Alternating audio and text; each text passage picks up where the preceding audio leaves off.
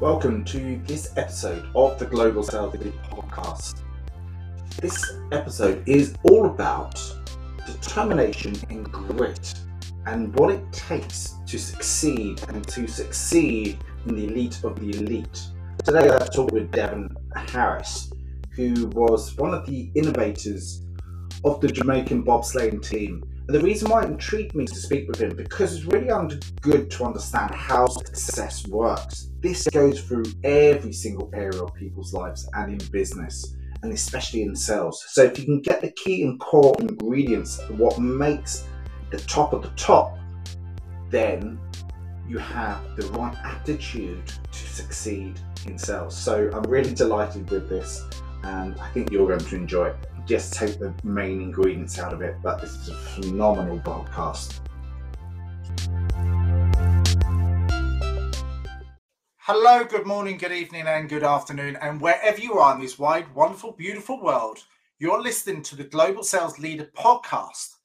I'm your host, Jason Cooper. I'm the sales relationship coach, and the reason why relationships are so important because it helps connect people wherever you are in the world, and the world's getting a smaller place, and helping people to grow, helping people to learn. It's also about those connections that you can make with other people to build persuasive, influential, dynamic relationships, whatever it might be, because that really helps us learn and grow as people and as humans. And I'm all about that. So I've got a wonderful guest here today.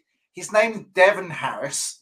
You may or may not have heard of him, but I read about him on the Success Factors book by Ruth Gautier, and I've spoken to her several times. But Devon, you're highly recommended. So thank you for coming on today. Hey, Jason, it's great to connect with you as well, man. Thank you for having me. So look, there's stuff that I'm going to read about yourself just to highlight who you are. So Devon harries, I'm not going to put your age in there because I'm reading that you're a retired Jamaican bobslayer and military officer, and Jamaican national bobsleighing team back in the winter of 1988. So that was 5 years ago or so. Yeah, 34 years. 34 years ago. Yeah, it's 2022 now. So you've had a phenomenal career. I mean, very eclectic, and especially in 1988, because you made a massive impact in the world of Olympic winter sports and made a difference. And I'm fascinated by that. And the stuff that you've done is incredible. But you've written 2 books as well, and we'll speak about that.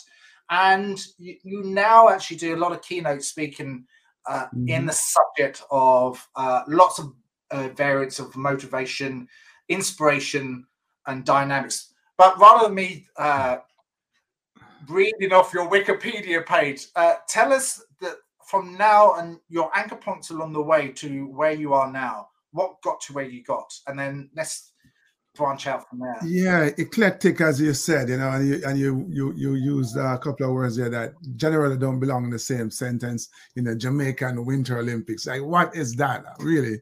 But yeah, obviously born and bred in Jamaica, and you mentioned I was a military officer. So there are 2 things that drove me when I was growing up. One more than the other. One was to become an army officer, and I also become an Olympic athlete. The Olympic athlete stuff was kind of gravy, that cherry on the top. The most important thing for me was to become an army officer. So, I guess I read a couple of books, cracked a couple of books when I was in school, and you're Brit, so you're from the UK, so I did my O levels and A levels, and then I went off to join the Jamaica Defense Force and ended up at Sandhurst. Got my commission in December of 1985, and then went back to Jamaica to serve in the Jamaica Defense Force. And I remember this so clearly. I was 21 years old, and I remember walking down to the officers' mess, having this really intense conversation with myself. And I'm like, so you have achieved your big dream. You're an army officer. Is this it? What are you going to do with the rest of your life, man? And I go, oh, yeah, the Olympics. The Olympics So this was 1987, the summer of 87.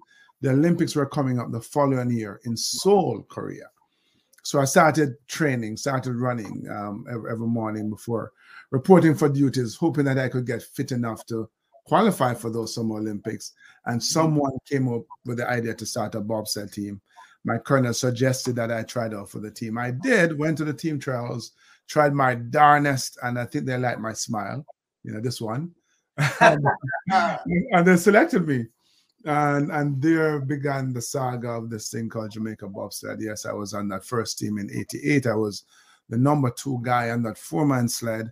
I became a driver afterwards, and I drove the 2-man sled in 92 in Albertville, France, and 98 in Nagano, Japan.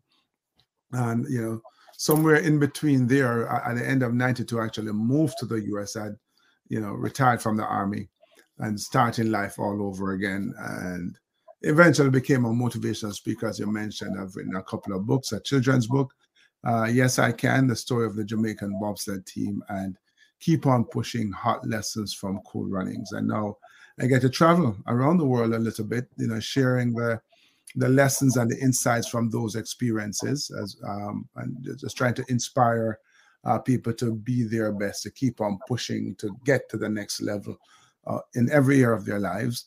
And also, I'm a philanthropist as well. I have the foundation, the Keep on Pushing Foundation, that support the education of kids in disadvantaged communities, starting in my own community back in Jamaica.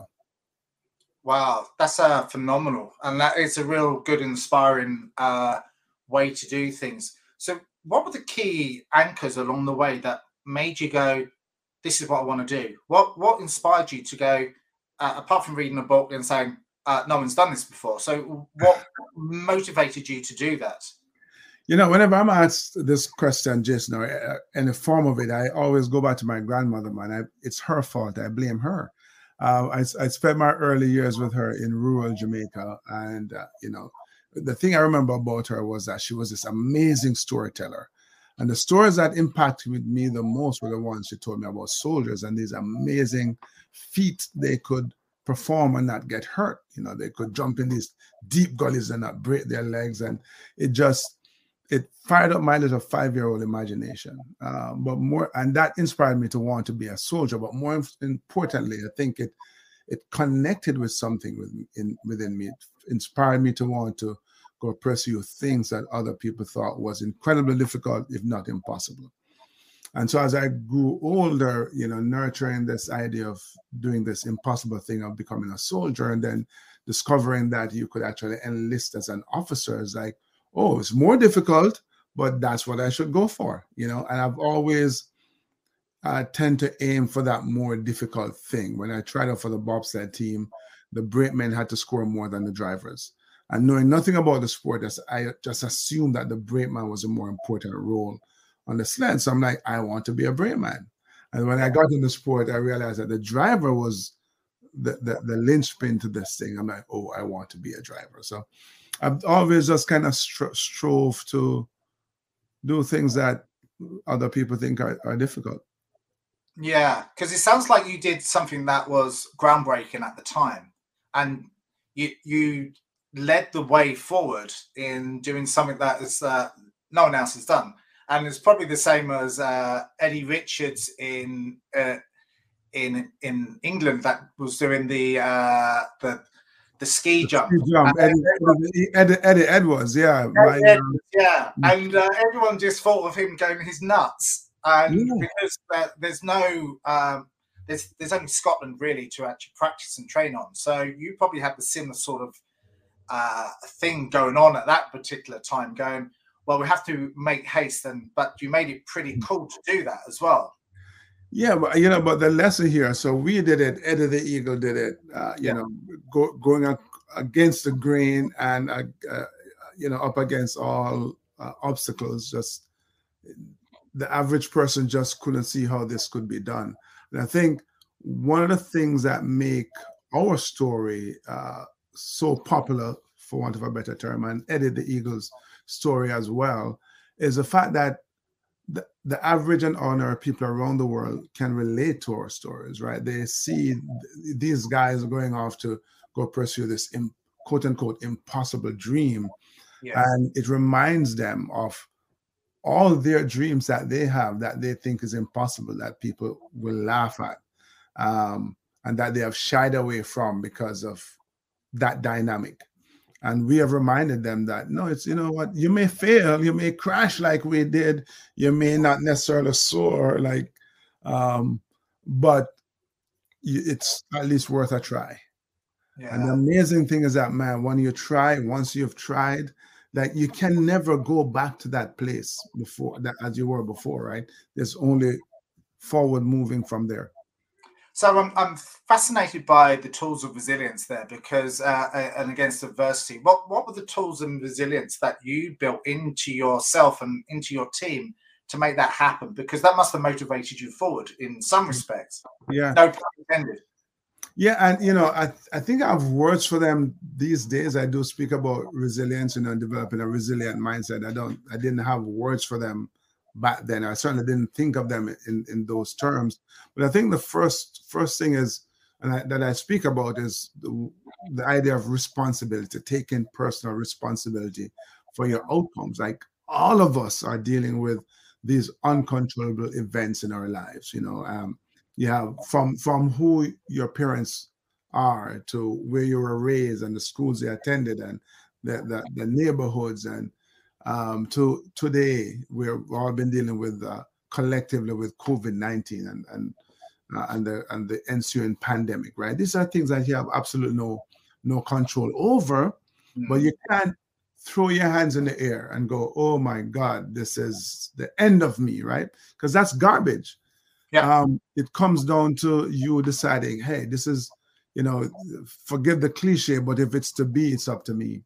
And so you have to pick yourself up and push yourself past these challenges. And the only way you do that is by taking responsibility for that forward movement and for the results, right? Because when you don't, if you see those external circumstances as overwhelming and things that you're not powered to tackle, then you have given up your power, and you're like, oh well, this is what the rest of my life is going to be like. And I think on the surface, we are deep down, we know that's not true. Yeah. But we kind of succumb to, you know, what life is throwing at us. So you have to take responsibility. I think you also have to develop this ability to reframe the experiences, right? When you're going through stress, the way you look at it is going to determine whether the stress is increased or you minimize it somewhat. And I have to, in many ways, pay homage to my training at Sandhurst for much of that, man. You learn as a young budding officer to be calm, right, and to think clearly under stress, you know, and but I've always, in addition to that, had this propensity to not see the glass as half empty, but there are always opportunities. Yeah, that's a good way of seeing it, actually. And it is, because some people just go inside themselves, but I think you have to work from the inside out, not the outside in. Mm-hmm. And reframing a situation from one place to another is a really good way of looking at the world. And I'm also intrigued by your process and your thoughts. And how did you reframe the situation, and what was going through your thoughts now, then, when? Yeah. So, you know, I was having a conversation recently, you know, this idea that anything you can do, I can do as well. And sometimes people cannot go off the deep end, and that's not true. You know, you could never swim like Michael Phelps. Perhaps you can if swimming is your thing, if you have a real interest in swimming. I can't swim like Michael Phelps because I have no interest in swimming. Yeah. I kind of like my water frozen. But what I know is, and how I've always dealt with it though, is that very same thinking that, man, if he can do it, then I can do it too, because this is the thing I want to do. And I remember, for example, that the experience was just jumped out at me when I was doing the selection process to join the army in Jamaica. It's a rigorous 3-day process and called the selection board. And I remember standing on the obstacle course in these thin armor coveralls with the winds of the ocean just sweeping up the valley, and I'm shivering. I don't know if it's because I'm cold or nervous. Like it was just like both. But I remember as I'm standing there, just like on the verge of wilting under the pressure. I remember this captain was walking down the steps with his hand behind him, and he looked like a demigod. The guy just looked so all powerful. And I remember looking at him and thinking, not so long ago, he was standing right where I am in this very situation. And look at him now, looking like a god. Yeah. And I thought to myself, you know what, if he can do it, I can do it. And almost from that moment, that instant, I thought that, I stopped being nervous. I just went for it. So I think those are the conversations that you constantly have to have, because there is very little that any of us could ever think of doing that someone hasn't done before us in some way, shape, or form. And if they have done it, why can't you? If that's what you want to do. I think it's always a state of imposter syndrome, and thinking that you're never good enough to actually do that, and it happens to so many people. Like you've stood in front of lots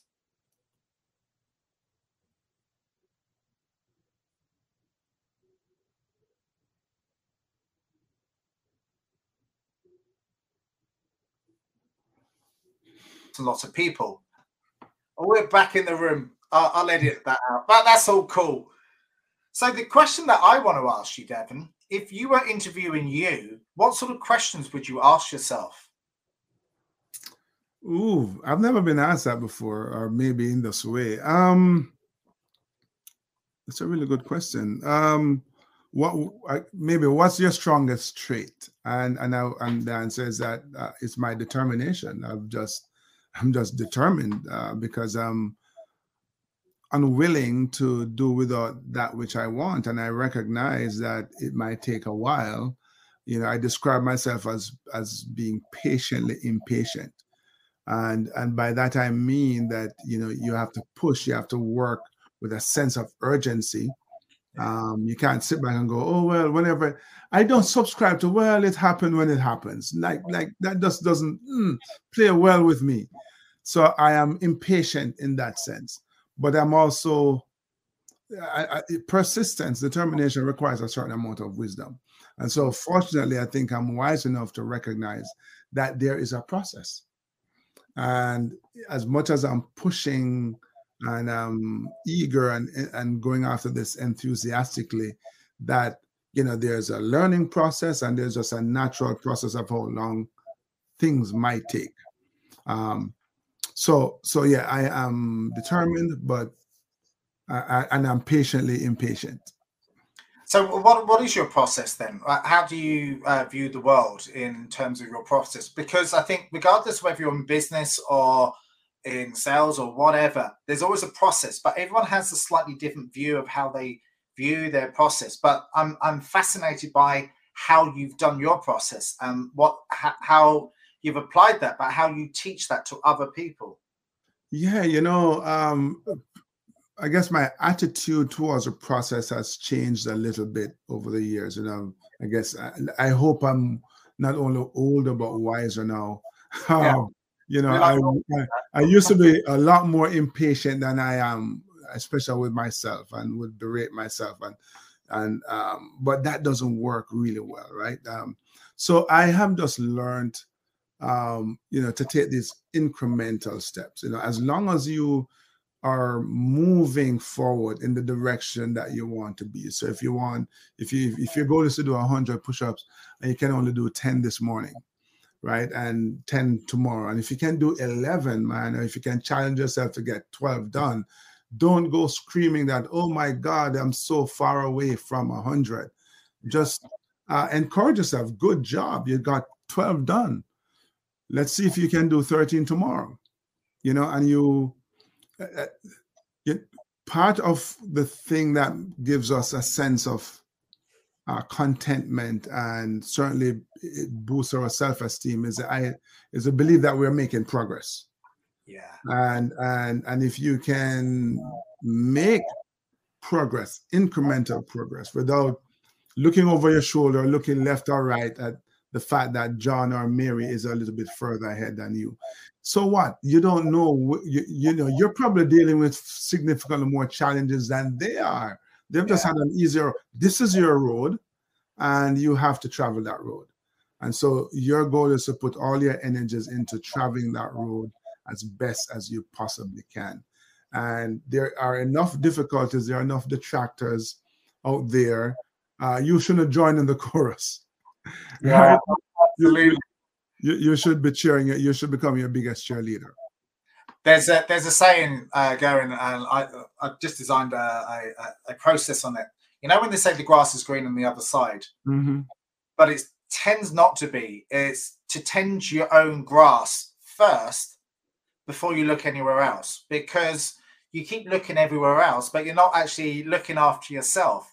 And you're absolutely quite right about rewarding yourself for incremental steps and giving yourself a pat on the back and go, I'm quite grateful for that. So that is so encouraging. Everyone that I speak to, everyone does the same thing once they get up to that 2% or that 1% of success. And you've obviously achieved that. One of the things that athletic coach, a track coach, will do teach their athletes, although people may find it counterintuitive, is, hey, you have to run your own race. So here it is that you're in a race with 8 or 10 other people or more. And the coach is like, and you're racing against these people, because you're trying to get to the finish line before them. But it's like, run your own race. Because again, everybody has a different strategy. And do you have to adjust your strategy within the race? Absolutely. Because you're not in a vacuum, but for the most part, you have to focus and execute on the things that you have practiced and trained for. And then make allowance for whatever else is happening. But if you flip the script and be focused more about what everybody else is doing, then you're sure as hell going to lose. And I think we have to adopt that kind of philosophy in our lives as well. In the long run, in the marketplace, you are in fact competing against the other salesperson or the other company, and so on and so forth. In my sport of bobsledding, it's the same thing. It's one of us on the track, but I can't be thinking about the fact that the Irish team just put down this time and I'm trying to beat it. Right? No, I have to drive the track to the best of my ability, and then at the end of it, we measure to see how it went.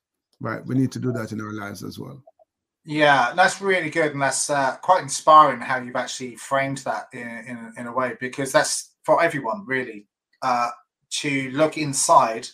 And I always like a guy I know quite well, and you probably know, it's Tom Ziegler, son of Zig Ziglar. Right. You connect your passion with your purpose to your dream, and you've obviously done that in a really good, interesting way. And you've gone at it in a nice way. And I take my hat. If I had a hat, I'll take it off.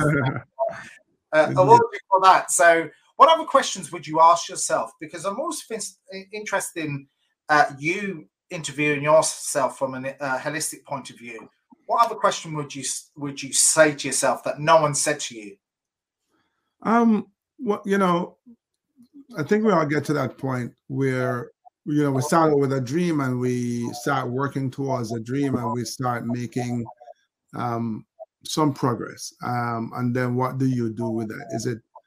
Is it all about you, or how do you go about becoming the best you can be while at the same time making an impact in the world? So it speaks to the business of purpose. And the way I look at it is, all of us have a responsibility, and I know that could come across as a heavy word, but that's how I view it, because I think all of us have benefited from someone who went ahead of us, someone who will never know, 2 or 3 generations, not necessarily in the literal sense, who helped someone who have come to help us. That one kind word, right? It's because somebody 2 or 3 generations did something for somebody, etc., etc. So we have to, yes, pay it forward. And so I so believe in that. I so believe that as we all go about the mundane things that we do every single day, making those sales calls or whatever it is, right? Yeah, yeah. Books are straight. And no matter what it is we do and how much we love it, there are going to be those tough days, right? I think when you're thinking beyond yourself and how what you do fit in the world and plays a part in the world that's outside of yourself, it gives you that added energy, that added impetus to keep on pushing. So yeah, I would ask myself about purpose, and so my goal is to continue. So I claim, don't tell my wife this, but I claim I don't work, right? I won't tell her. Don't worry. Now, do I make effort? Absolutely. I make tons of effort every single day, but it doesn't feel like work. Because when I'm on stage, I feel like I'm on purpose, man. Like, this is what I was meant to do. And I don't take it for granted. I don't have a speaking engagement and go, okay, what time? All right, cool. I'll be there. And I get up and I start making stuff up. I prepare. Yeah. Right. That's where the effort comes in. And there's a lot of effort, but it doesn't feel burdensome. Yeah. I'm driven to do it. I like that, because that's the, as they say, it's the iceberg effect. It's all the work and preparation that you do underneath that no one else sees. And a little bit above when go, God, he's easy. That's easy. He's done. That's natural to him. He's the only person that can do it. I couldn't do that, but we can all do this when we set our minds and our focus on our integrity to do this, because this is what we love to do. And I can see that within yourself. This is what you're born to do, and this is what you love to do. So when you give something back, and we always want to be remembered in the world, what's the 1 or 2 things that you can give forward to the world and be remembered for, outside of all your accolades? But what are some things that you'd love to give to the world back? I think the biggest thing we can give to the world is a powerful example. I mean, when people are looking at you and go, wow, he did that. And they can probably see themselves in you in whichever way it fits for them, right? However that mirror reflects on them, or reflects back to them. They're like, wow. Again, if he did it, I can do it. Not the same thing that I did, but it's a way to inspire them to go pursue their own dreams, right? That's what it really comes down to. So yeah, I think it's a powerful example, man. And the bonus is to meet someone who go, wow, you inspired me, And if you didn't, that's fine too. If you never met someone, but that sure feels good when someone will say, you know what, I saw you, I know your story, and you inspire me, and I went off and I did this, or I did that, right? And I remember years ago, a little girl in Wyoming wrote me, and she goes, whenever I have a problem, I go, what would Devon Harris do? Right? That's when you put the cape on and you fly around the room, right? Yeah, absolutely. So that'll be your legacy to the world. Pardon me? That'll be your legacy. Yes, indeed. Absolutely. Yeah. Love that. That's absolutely all inspiring. Devon, you've been absolutely incredible today, and I really thoroughly enjoyed. I have a whole load of other questions that I haven't even got anywhere near them, because I'm really fascinated by what you do and your processes and how you pivoted against adversity and made a difference, and you're still making a difference today, which is phenomenal. So well, I talk to people about keep on pushing, and I believe in being authentic and being congruent. So the goal is to keep on growing, man, keep on expanding. I think being congruent, and I think it's being true to yourself, which is being authentic and you're authentic you. and no one else can ever take that away from what you do, because you're you and I'm me and whoever else. But I think it's, as time goes on, you start to realize you don't want to be like anyone else. You just want to be yourself, and how you portray and how you show up to the world. Yeah. That's something that I've learned to do, and just to be normal, just be yourself, not to be whoever else. It's good to have inspiration, but take that inspiration and bring it back into yourself. That's the way I look at the world. No, I agree with you. I just did a short video, fact or fiction, Cool Runnings. Or that was a life lesson from Cool Runnings, and there's a scene where Darius Bonnet, the driver, is trying to be like the Swiss and do everything. And the thing is that all of us, as you just so rightly said, we can go look at others and draw inspiration and even, get mentorship from them. But in the end, you have to see how it fits you.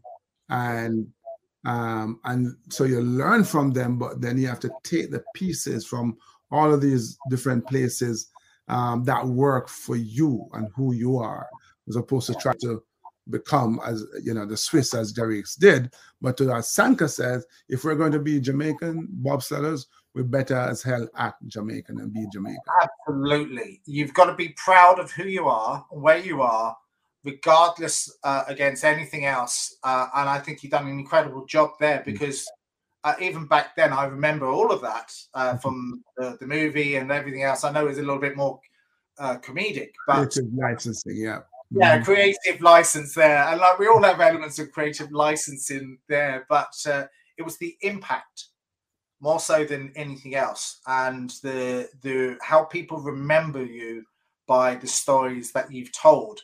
And I think that's your gift forward to the world, of the stories that you can inspire and motivate people in the right direction, take people out of where they actually are in the situation, because there's challenging places all over the world, and just take them out of where they are and go, well, anything and everything is possible. But once you set your desire and your motivations to actually want to do it and need to do it, and it's in your frontal head, it's in your head going, I have to do it. This is what I'm made. This is what I'm designed to do. Yeah, I mean, it is a process, right? As I said earlier, being patiently impatient. So it does start, as you said, with that image in your head. Nothing in the world starts without that image in your head, and that then, if I would dare say, it connects to your heart, right? Yeah. It's just like, oh, that you have the image, and you have the. It sounds like I'm crossing myself, and I'm not even Catholic, but but it connects to your heart, man, and then that's the heart is where you start to overcome the challenges and start to make the effort to learn and to acquire knowledge and upgrade your skill. Like, this all happens here, I would say.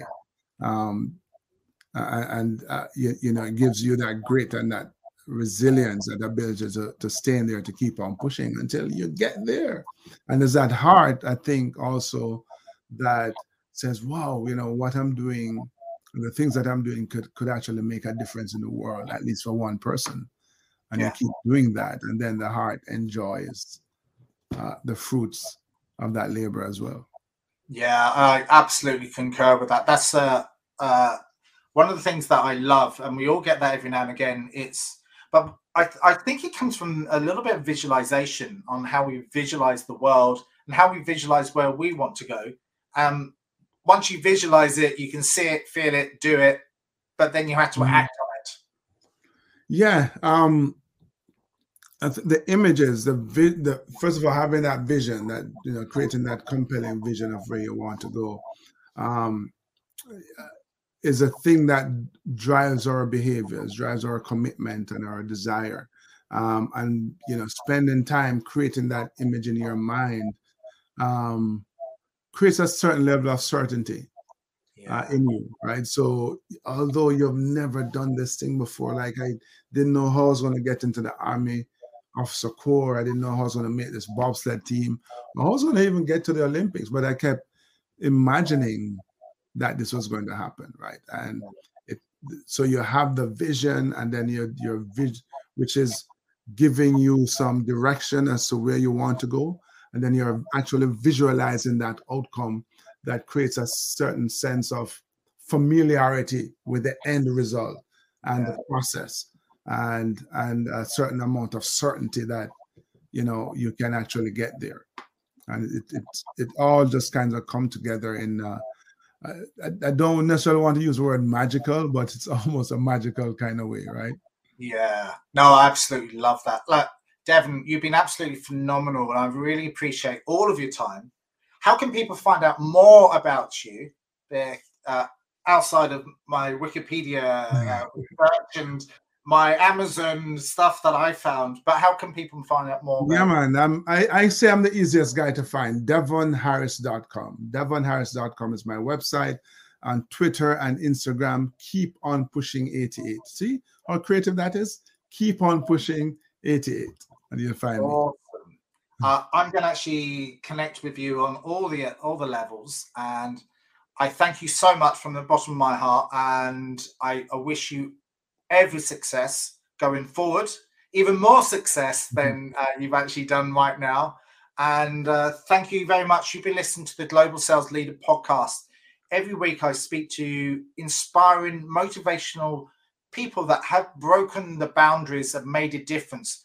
The process is wonderful, but listen to everything that Devon has said today to get and make your difference and make it yourself and be yourself and be inspired.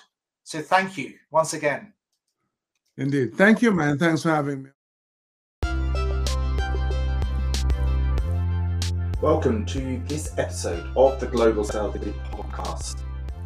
This episode is all about determination and grit and what it takes to succeed and to succeed in the elite of the elite. Today I talked with Devon Harris, who was one of the innovators of the Jamaican bobsleighing team. And the reason why it intrigued me to speak with him, because it's really good to understand how success works. This goes through every single area of people's lives and in business, and especially in sales. So if you can get the key and core ingredients of what makes the top of the top, then you have the right attitude to succeed in sales. So I'm really delighted with this, and I think you're going to enjoy it. Just take the main ingredients out of it, but this is a phenomenal podcast.